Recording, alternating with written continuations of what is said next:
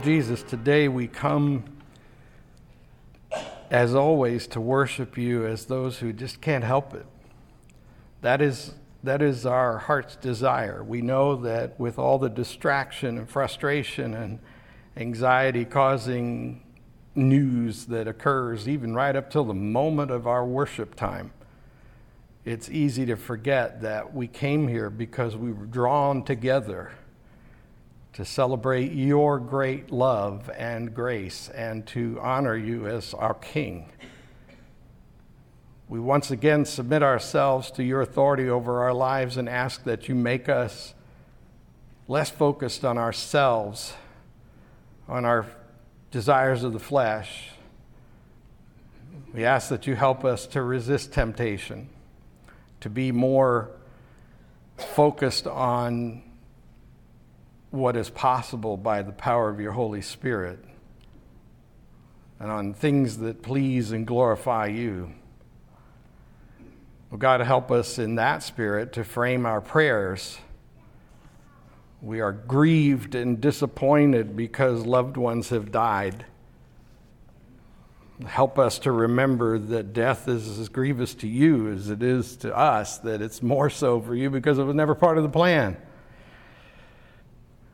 Lord, we often forget that this was not the way it was designed to be, which is why we instinctively suffer at our time of loss.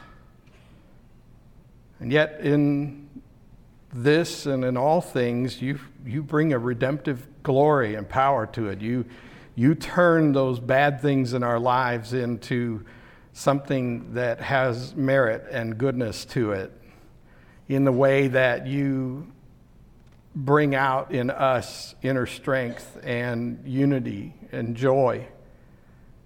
In our grief, you turn our sorrow into compassion, and you turn us into people who are a little less hung up on ourselves and our stuff and our status and our pride, and you make us a little less fearful of the things we can't wrap our minds around simply because of death. And so we thank you, Lord, that you redeem even the worst things that happen in our lives. And we ask that you teach us to be more like you every day, even through these difficult times. We do pray, Lord, nonetheless, that your Spirit would intervene in those parts of our lives that can be changed through our prayer, those opportunities for medical professionals to be made better than they thought they were, opportunities for business decisions to glow with your glory, opportunities for the church to really manifest your Spirit in the simplest of its deeds. Oh, God, help us to frame everything in our lives this way, so that when we pray, that the toothache might go away, that the fever might break, that when we pray, that the financial burden might be relieved, when we pray that our family relationships might be mended. You know, when we pray about all these things, Lord, help us to frame them according to your kingship in our lives. Help us to see ourselves and our times from an eternal perspective, we pray, Lord, so that we're not so tempted to get in such a hurry as to make rash and foolish decisions or to say rash and foolish things. Oh God, there's so many things that are left unsaid even as we try to pray as one body today, and we're grateful that first of all you have the infinite capacity to hear every thought and every prayer in every moment. We take comfort in knowing that you are with us now, informing our spirits with your Spirit. And with that in mind, we will bring our prayer to a conclusion, but our relationship with you, well, that just goes on. And so, Lord, as a final word, we join together in the words that Jesus taught us. Our Father, who art in heaven, hallowed be thy name. Thy kingdom come, thy will be done, on earth as it is in heaven. Give us this day our daily bread, and forgive us our trespasses, as we forgive those who trespass against us. Lead us not into temptation, but deliver us from evil. For thine is the kingdom and the power and the glory forever. Amen. All right. If you want to open your Bibles to Ephesians chapter 4, we're going to use that again today, same passage as last week. We'll come to it in a moment, so you just want to put your thumb on that and hold on. We'll be making a lot of references there. But before we get into today's topic, let's just take a moment to do a little review from last week, because we want to create a certain continuity here. We are in the midst of a series of messages that have a special intention of reaching men, but it's also good for our families. And so we're calling this series The Spirit-Filled Life, and it's a series of messages for men and their families. Remember that last week we kind of did a broad view of chapters 1 and 3 of Ephesians, or 1 through 3 of Ephesians, and that's where Paul is basically explaining how it is to be a Christian. He explains how we got there.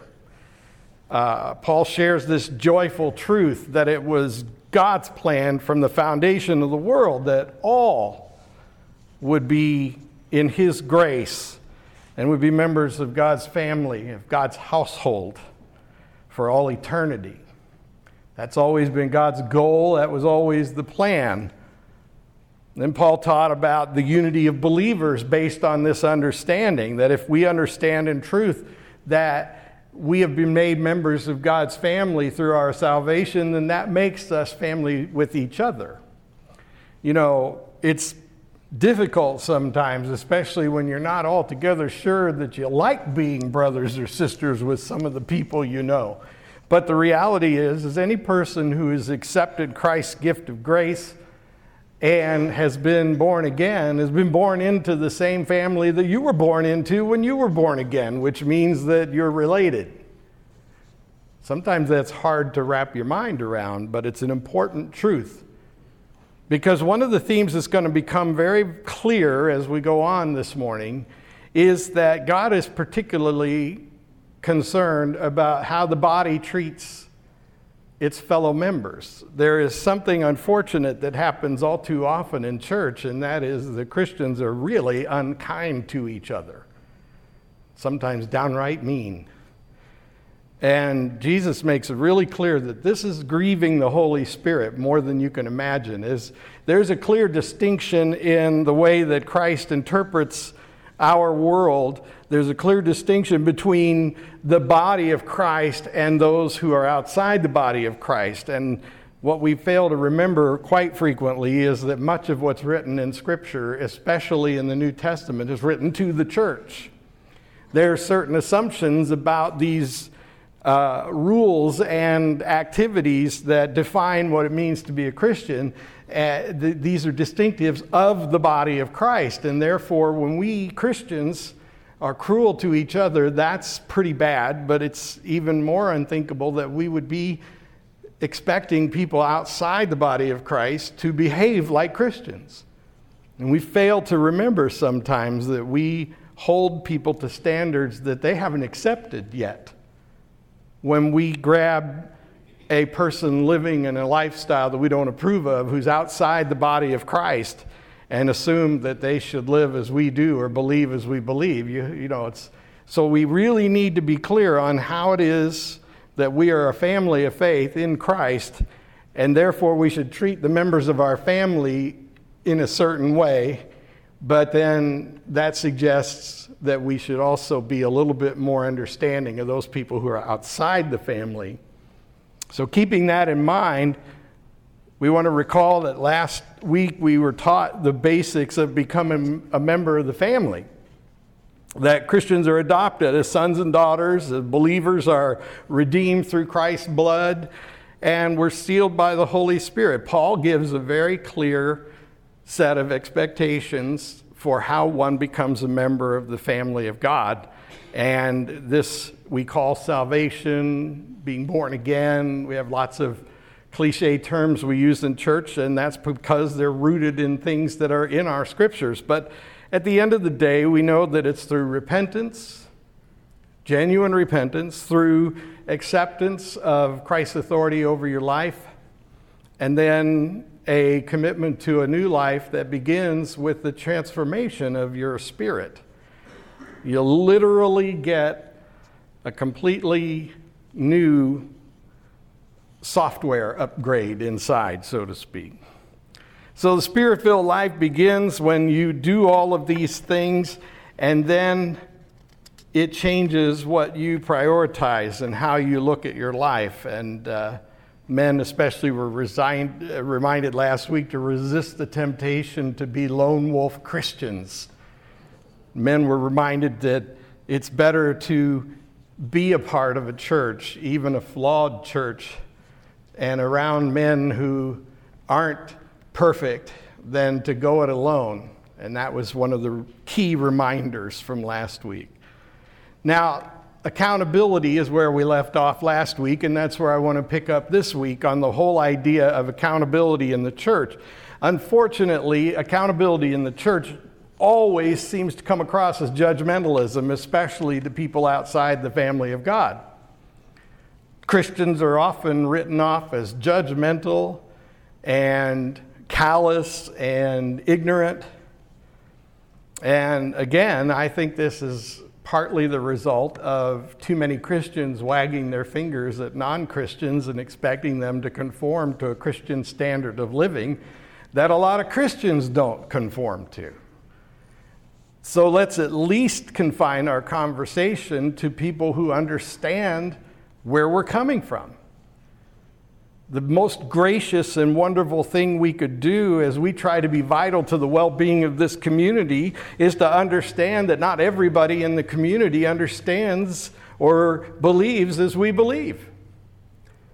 So you can't really bring grace to them without the grace to let them be who they are and not know what you think is best.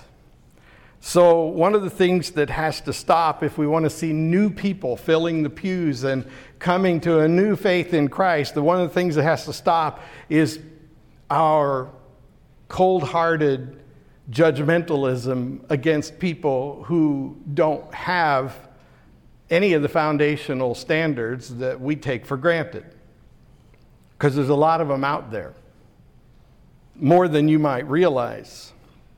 Then we have this problem in the church that prevents a lot of people who call themselves Christians and believe in the same things we believe in, being hard on each other and judgmental towards each other about religion. I, for the life of me, I will never understand pastors who use their pulpit to deride and complain about other Christians.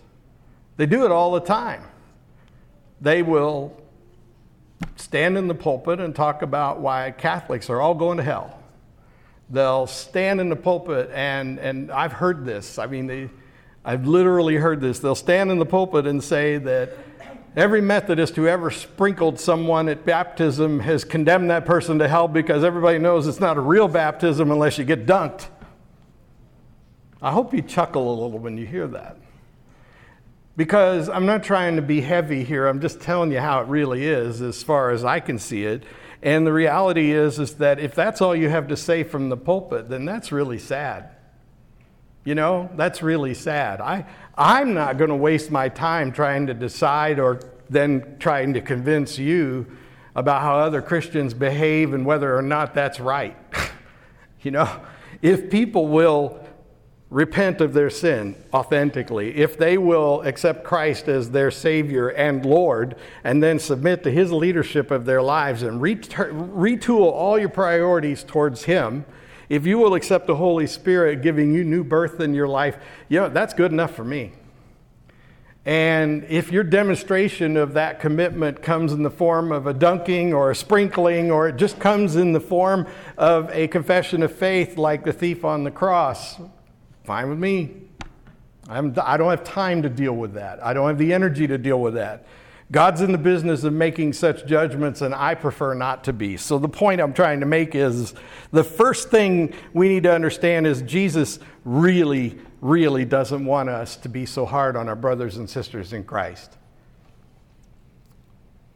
And if we're that hard on our brothers and sisters in Christ, then no wonder those who are not yet brothers and sisters in Christ find us so repulsive.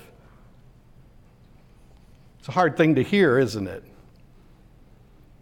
First thing we need to know when we're dealing with our brothers and sisters in Christ is that we're talking to someone who has presumably repented of their sin, accepted Christ as their Savior, and invited new birth through the Holy Spirit so that they can devote their lives to following the leadership of Jesus Christ. If that's the person you're talking to, you might want to be a little kinder to them. Just saying.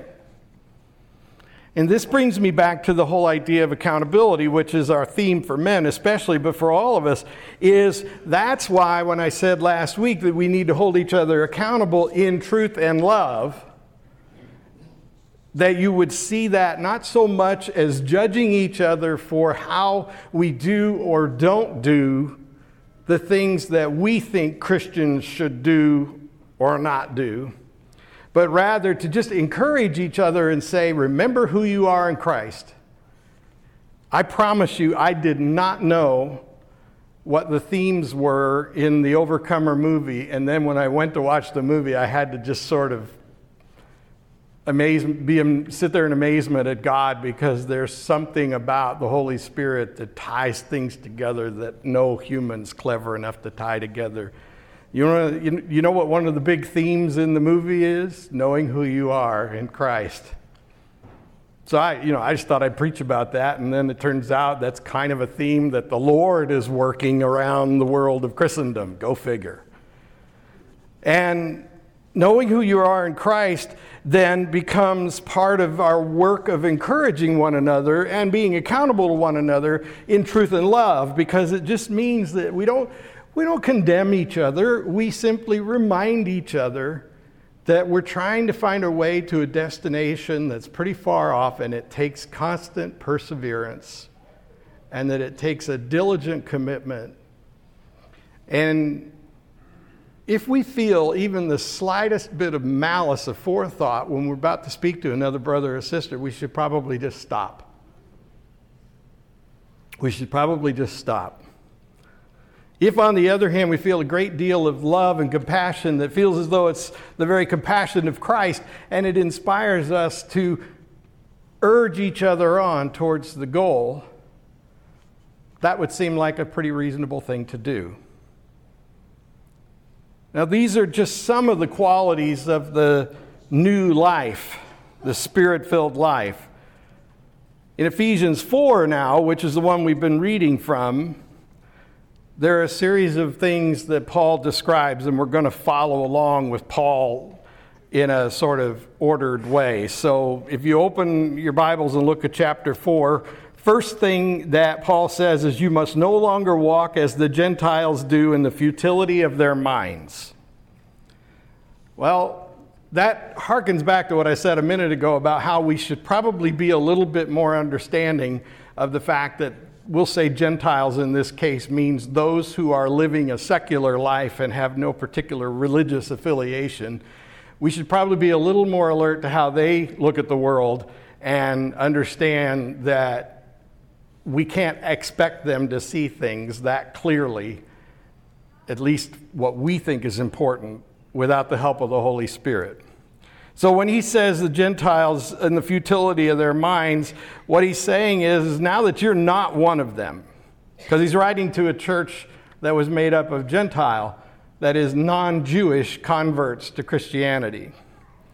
He says they're alienated from life or from God rather, because of this. They don't know God. You talk to them about your God and about your Christ. You talk to them about what it means to to love Jesus and to serve Jesus, and the Gentile in this particular passage is the one who really doesn't understand what you're talking about. Have you ever had a conversation with someone where it sounds like you're both speaking English, but by the time you're done talking, it really probably more like one of you was speaking German and another was speaking Japanese? I mean, I've had conversations with people where no matter how long we talk, we are so far apart in our orientation that we might as well be speaking foreign languages. Have you had those kind of conversations with people? I have. And I hate to say it, but they quite frequently happen in church, where you're asking someone to see the big picture that you hold in your mind, and they are so far removed from your perspective that they simply can't understand what you're saying, even though you're using words that they understand. And this is the way it is. It's, you know what it reminds me of? When I was in the former Soviet Union, I found the Russian Cyrillic alphabet very frustrating because it looks like you should be able to read it. You know, if you've ever seen Russian words, you know, it all looks sort of English, but it doesn't make a lick of sense to an English person or English-speaking person. It's pretty hilarious. I remember I shouldn't go off on a tangent, Courtney, but I remember a tram traveling down the main street of Almaty in Kazakhstan. And on the side of the tram, it said BARF. B-A-R-F. I don't even know what that means in Russian. I have no idea, but I'm pretty sure it doesn't mean what it looked like it said in English. They were advertising something that wasn't barf, but it looked like barf to my English eyes. That's how it is sometimes when we're talking with people Paul calls Gentiles. Let's keep that in mind. That should give you a certain compassion. And if I may be so bold, I'm going to give you a little personal insight here. I find that even people who have gone to church all their lives sometimes aren't speaking the same language as people who have really embraced a new life in Christ. And so even in our churches, we can speak religion pretty confidently to each other, but sometimes when we're talking about spiritual things, we're not speaking the same language.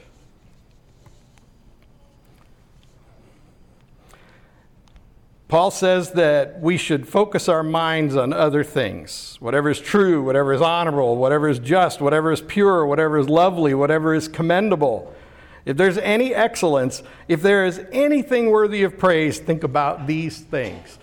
Here's how it occurred to me yesterday. I was driving to Georgetown along the railroad that goes between here and there, and I thought, you know, when you become a born-again believer, it's like your train of thought moves to a different railroad. You know? When you're a born-again believer, you're taking your train of thought and putting it on a totally different railroad, which means it's got a whole new set of destinations and a whole new set of terminating points, you know? That's what we're looking for as born-again believers, a completely different way of thinking. What I would call that in a nutshell is having a biblical Christian worldview.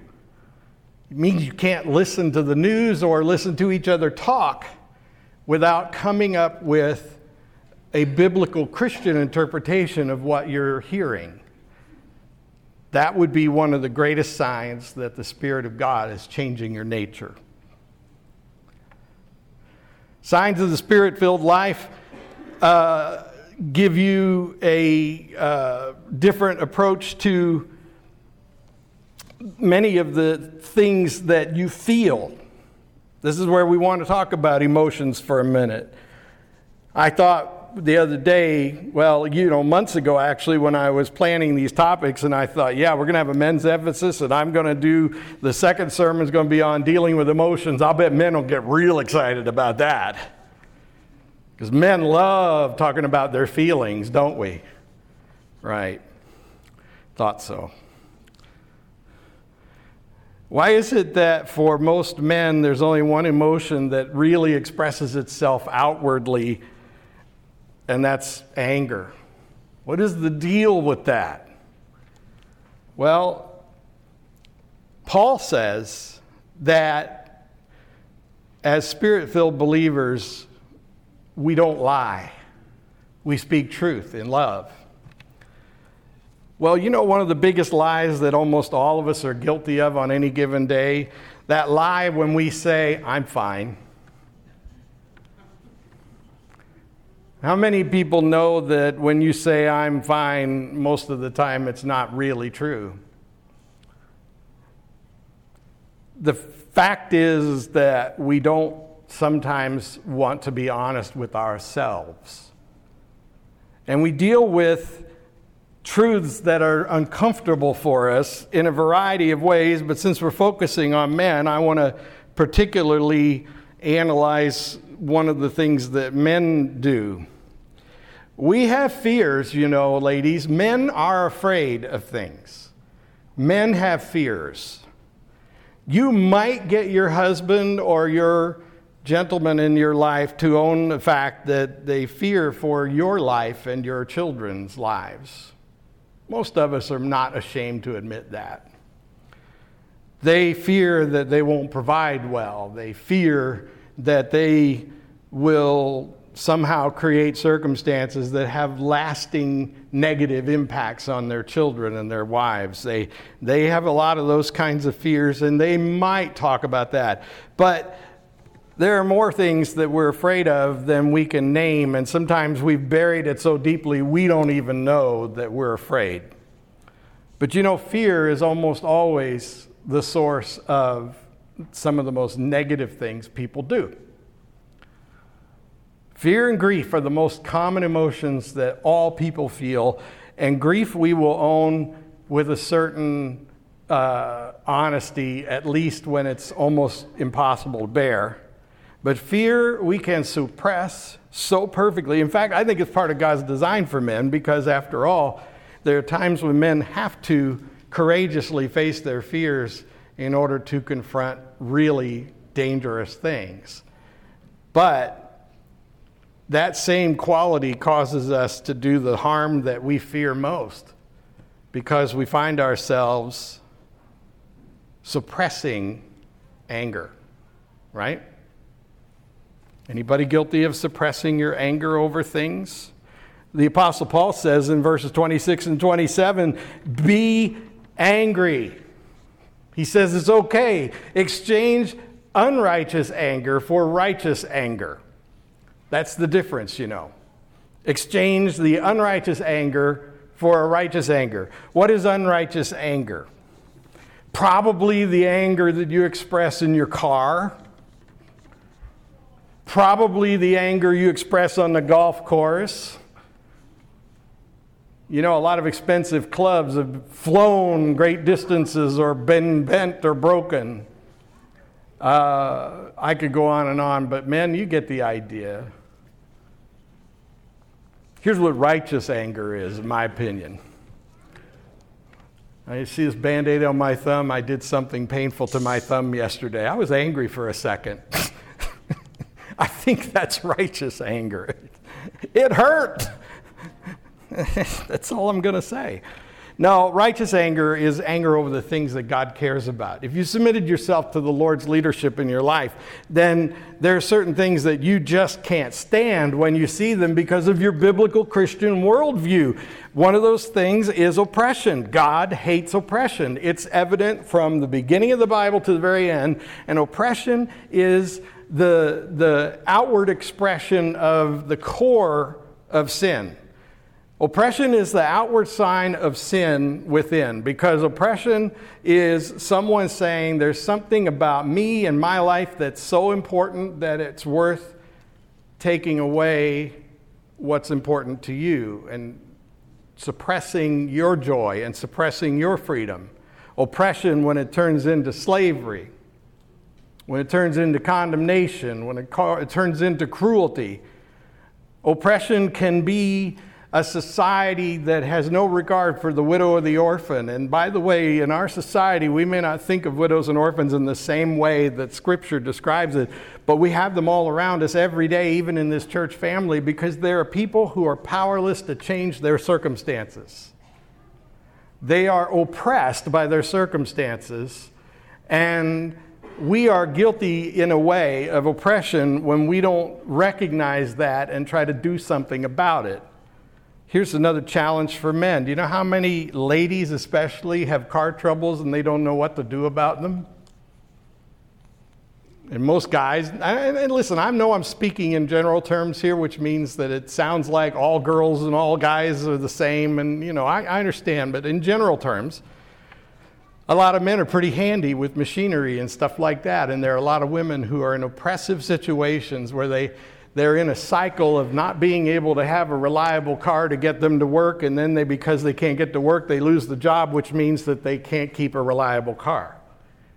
And this oppressive cycle continues unless someone intervenes, and sometimes it just takes a gentleman to take a look at the car, look under the hood, go see Mike at the auto parts store, make a few tinkering changes or whatever, and someone's cycle of oppression begins to lighten up. Righteous anger is an anger over the things that make Jesus angry.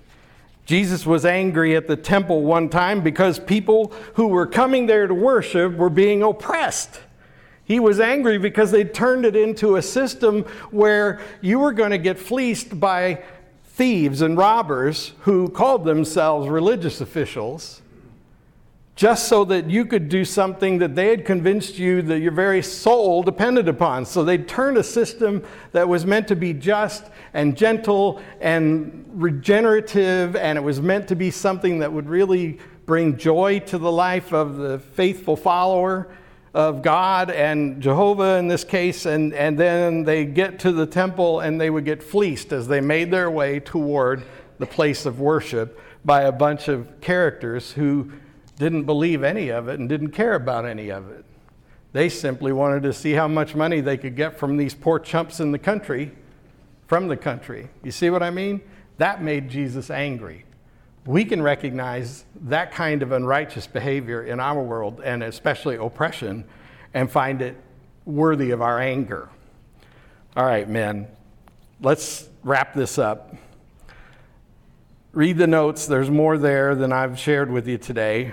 There's also a worksheet out there that you might find really helpful. But understand that when we are dealing with anger, it's usually something that results because we haven't processed a lot of other things adequately. And the anger is the final sort of explosive decompression that happens when we can no longer contain the emotions that we've been penning up inside. And so we need to find a way to process that. We need to let God take the anger before it becomes an explosive kind of dangerous situation that leads to harm. Dr. Richard Berry created this acrostic that I'm going to share with you now. And because I know that you're going to find it helpful, I had some cards made up with this particular acrostic on it. And they're these little things, so you can put them in your wallet or in your phone case or something like that. And they're out there by the sermon notes. You can pick one up on your way out. But anger, using the word anger as your guide, A equals assess your feelings, and there's a scriptural reference that goes along with that. N means neutralize your emotions, and G means gauge the anger, and E means engage the correct person, and R means resolve the situation. Before I drop this subject altogether, let me just say that men, if we're honest, in truth and love, may I say, too often our families suffer because we've addressed our anger to the wrong person. Because we kept it to ourselves and only let it out in the place where we thought we could get away with it, which is at home. And more often than not, our families have done nothing to deserve that, except love you and unconditionally commit themselves to you in a way that no one else in your world will, which is why you think you can get away with letting the anger go when you're home. Look at their precious faces and think about how dearly you love them, and then say, have I directed the anger towards the right people? And is it a righteous anger, or is it a consequence of a whole lot of pent-up other stuff that I really ought to deal with? Men, this is why we need each other. Not to talk about feelings if that's scary to you, but to just talk about how much you love the people that God has given you and how anxious you are to avoid doing any harm. Because we can all agree about that. This is one of those messages where there's just a whole lot more to be said, and there are so many elements of it that could be fleshed out for a long period of time, and I simply don't have the time this morning. And so I invite you to read the notes, both the sermon notes and the worksheet, and then consider getting together with one or two other men, and ladies, you can do the same. Young people, you can do the same. And discuss this stuff further. I'll even be glad to talk with you about it. But for now, I've got to wrap this up so we can celebrate the Lord's Supper together. So let's pray. Almighty God, thank you for your word. Forgive me for being too windy for the time I've been allotted. Lord, take what I've said and what I've written and own it. Make it your word with a capital W, and then impress it upon the lives of the people that you meant to reach today. I'm just a messenger. I'm just a vessel. And some days better than others, but you can take it all and make it more than the substance of the deliverer. And I ask you to do that this day, especially as we come to your table, to receive signs of your deep compassion for us and your deep desire that we would internalize all that you are into all that we are as your forgiven family of faith devoted to your leadership. Amen.